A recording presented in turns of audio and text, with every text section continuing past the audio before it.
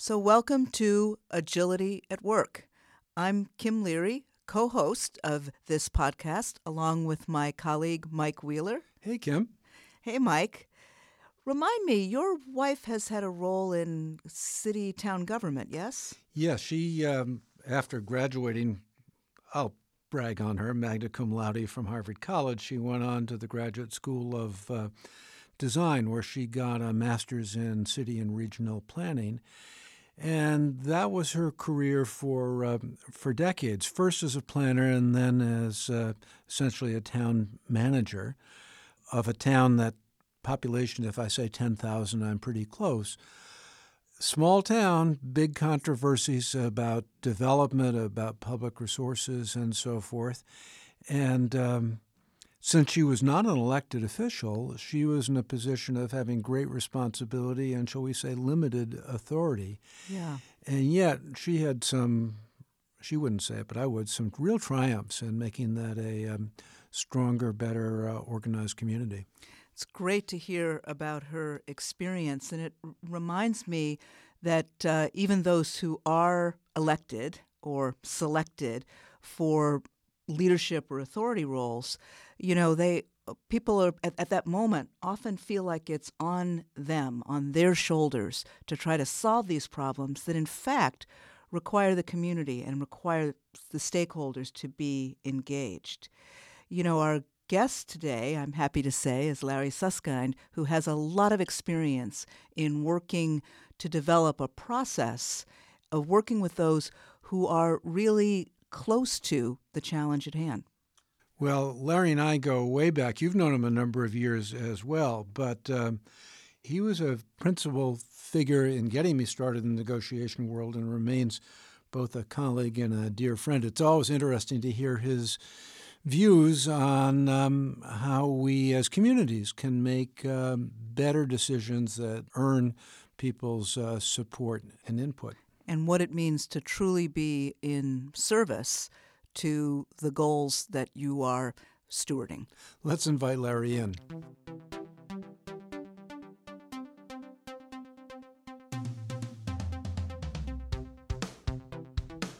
Does consensus mean that everybody has to agree with the ultimate result? I think consensus is achieved when a group agrees ahead of time that they will seek unanimity but settle for overwhelming agreement as long as everyone agrees that they've done their best to respond to the concerns of the last few who have trouble saying okay, and they need to get to the point where the people who cannot join formally the agreement acknowledge that everyone's done everything they can to respond to the concerns of those outliers by revising the terms of the agreement or promising to add some kind of contingent elements. So let me just push on that and underline it. If the rule was for community disputes over water resources or citing hazardous waste plants and so forth, that everybody had to agree, it would mean that, carried to the extreme, that one person could say no, and what was much preferred by the great majority of people would not happen. So you're seeking consensus, but you're seeking unanimity, I should say, but not demanding it. Is that a fair translation? Yes, and settling for overwhelming agreement as long as the parties have made an effort to respond to those who are the last to come on board. It strikes me, Larry, that the way you started off describing the three elements to the process, the first starts with the willingness of those in leadership and authority roles to be consultative and to be collaborative. They have to understand that their leadership involves bringing other people on board, including folks from your group. Would that be fair to say? Yes, and it's obviously, as you well know, it's a service model of leadership, a facilitative model of leadership, not the model of the general at the top of the chain of command in the military. That's painted the broad picture for us. Can you think of an example? I realize this is sort of a cold call. An example of a situation, might be small or big, but where most people assume that they were doomed to deadlock. And this point of consensus, something seeking unanimity, maybe not achieving it, in fact worked out to most people's satisfaction. Can you give us a concrete example? Sure. And I can even give you a whole book called Breaking Robert's Rules that takes a case and works it through and shows what consensus approaches to common problems in cities are like in practice. But I can sort of take the case from there and describe it in a couple sentences. Great. Right? The city wants to encourage the cleanup of an area that was contaminated. And the neighborhood is outraged, the poor neighborhood is outraged that this hasn't been cleaned up yet, and that they always seem to get the short end of the stick, and they're worried about the health problems related to the cleanup. And the city finally finds a developer who's willing to build something there. And what the developer wants to build is a shopping center, and they're happy to pave over the hazardous soil and build on top of it and contribute to the economy of the city and so on and so forth. And the neighborhood says, wait a minute, that's not going to clean anything up. That's just going to cover it over. And after a while, they're locked into a legal case, and nobody's getting anywhere. And finally, there was a suggestion of, well, maybe a mediation could help. And the city government says, well, we give up. Anybody can help. That's great. And this mediator meets with the community group and meets with the developer. And the developer says, well, I guess there are other things we could do in this immediate area besides build the shopping center on this site. And if we could use part of the site to do some kind of commercial development, there's adjacent land. If the city would give us that land or write down the cost of it, we could build some other commercial and housing and social service center on that site. And so the same parties, by reframing the problem with the help of a mediator, were able to see a way forward where all of their interests were met. And so they reached agreement and went ahead and did the development. You know, Larry, it sounds like in a certain way, figuring out how to engage the crowd, to leverage the crowd in order to solve a problem that everyone is party to. Yeah, although I'm a little uneasy with the notion of engaging the crowd, because I think you have to absolutely agree to involve the stakeholders, the people who really have something at stake. It's not just the number or the noisy or the conveniently identifiable folks. You really need a neutral to do an assessment of who are the stakeholders, make sure they're all represented. But yes, once that's the crowd, then yes, that's what we're talking about. Larry, when you started to give that example, I had two thoughts. One, our younger daughter's family live in southern Vermont, and there was a case that's still ongoing right now that's much the same, where an industrial plant had put a lot of really toxic stuff in the water. People who in that area have their own wells and so forth no longer can use that water. So very expensive in terms of what the remedy is, and work has gone forward on it, but there have been lawsuits and talk about stakeholders. There's the company that did the damage. There's the municipality, state government is involved, and different peoples in the community are affected very differently. So unfortunately, this is a story that is told many, many times.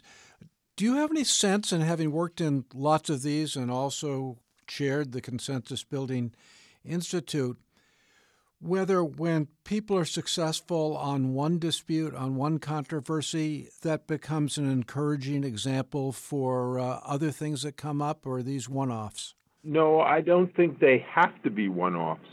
I think if people enter this kind of a consensus-building process with an awareness that it's the process and the commitment they're making to each other that is potentially what's going to give them an agreement, and then they get an agreement, those same people, as they interact with themselves and others in the same area, all use that successful case if they reached agreement, and you then begin to see legitimacy attached to leaders saying, oh, let's do what they did over in that context. So my best friend was in that committee, or I know the guy that did that. The learning, the public learning, enhances legitimacy of an idea that would otherwise be hard to sell to people who've never tried it, never seen it. So, but it does require a change. You mentioned that before you gave the example, your book, a terrific book, I might add, Breaking Robert's Rules of Order. I buy in completely to the argument, but we're used to public events being governed by procedural rules where somebody has the floor, motions are made, things are out of order. I invite you to share your view why that is all wrong and why we need to turn it upside down. I found over time that it's better if I don't say I want to turn it upside down. I just say that I want to do something. I want to do something before that. Yeah. And what we're going to do is run the consensus building process before that, not to make a decision, but to make a proposal, and then to have the formal process begin with the proposal that was made by everybody who's now come to the hearing or now in the room.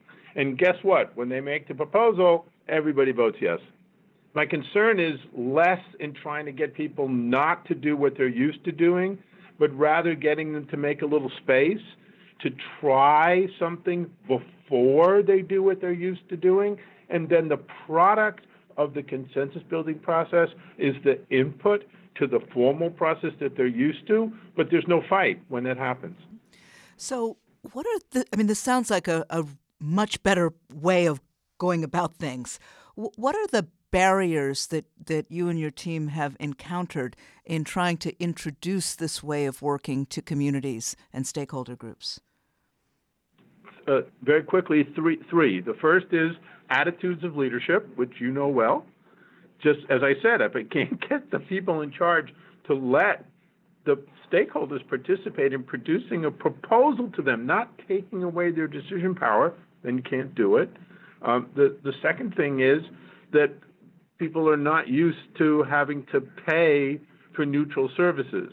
They always can find the money to all sides to pay for lawyers, but they seem unable to find a way to split the cost of having a neutral party help them. It's a trivial cost usually relative to the scale of what's involved, but it isn't a budget line that anyone has.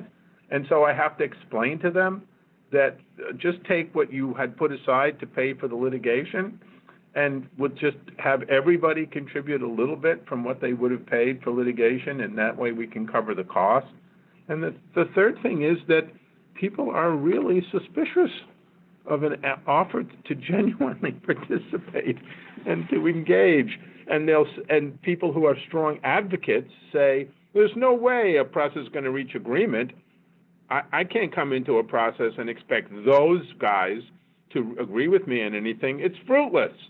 And because people haven't experienced it, they presume that the process of consensus building is going to sound like what happens at the hearing, where everybody just takes a strong position and yells at each other. But instead, once they get into it and they see that you're talking about a kind of joint problem-solving process, and they need it to be managed and instructed by someone who knows how to do it, they can handle it. But their initial assumption is can't work. Part of the thing is that I'm sure you make this case, it isn't bad enough that the expense of litigation, it isn't bad enough that when you're going to court it takes forever, so there's a lot of uncertainty.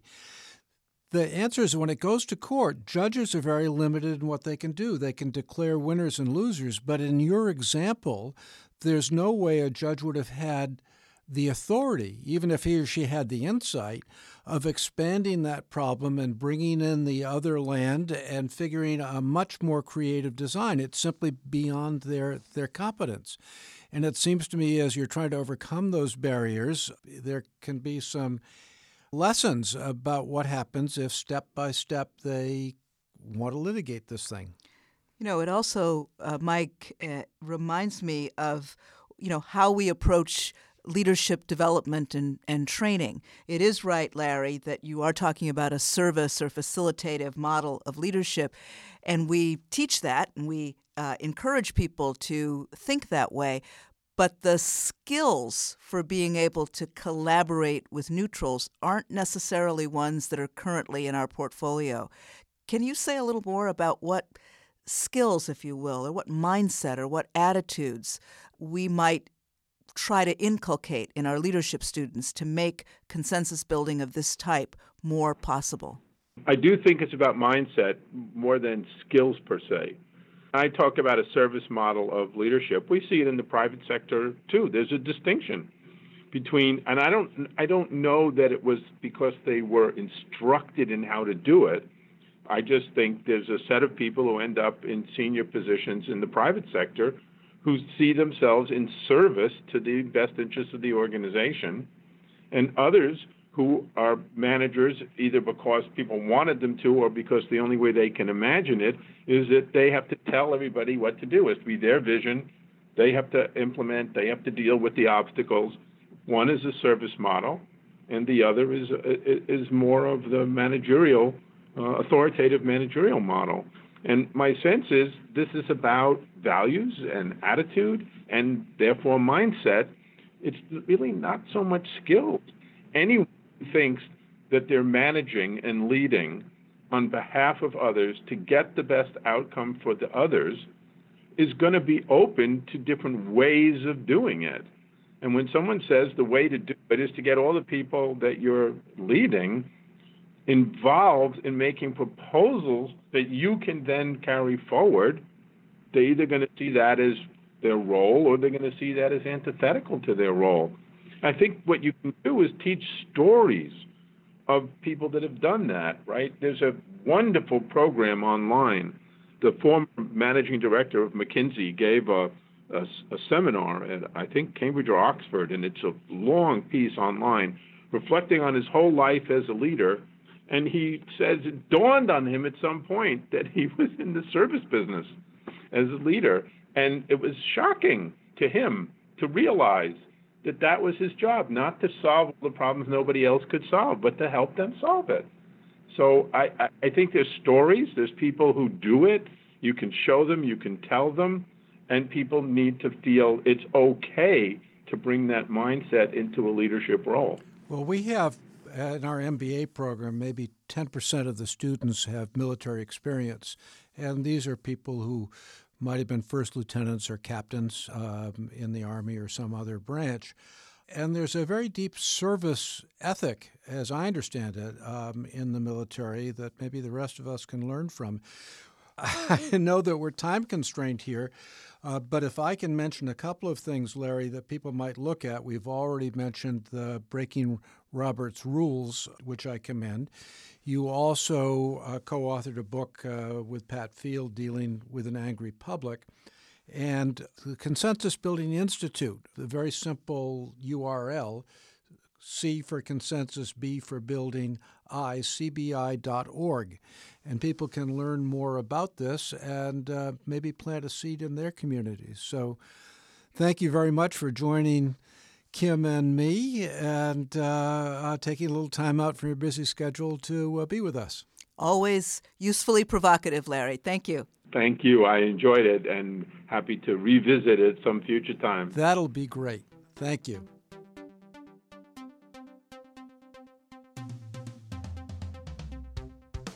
Let's remind people about how they can chat with us and with their fellow listeners on our Negotiation 360 website. Well, it's not just the chat that they can have with us and other listeners, but there are other resources on the site. You can find my Negotiation 360 self-assessment and best practice app. There are links to online courses, and we're putting up articles that you and I have written together and maybe some others as well. So there's lots of stuff on agile negotiation and adaptive leadership. Much of it is free. We've even simplified the URL for podcast listeners. Here's how to find us. Just key in the letter N, as in negotiation, and the numbers 360.expert. That's N360.expert, and you'll find us.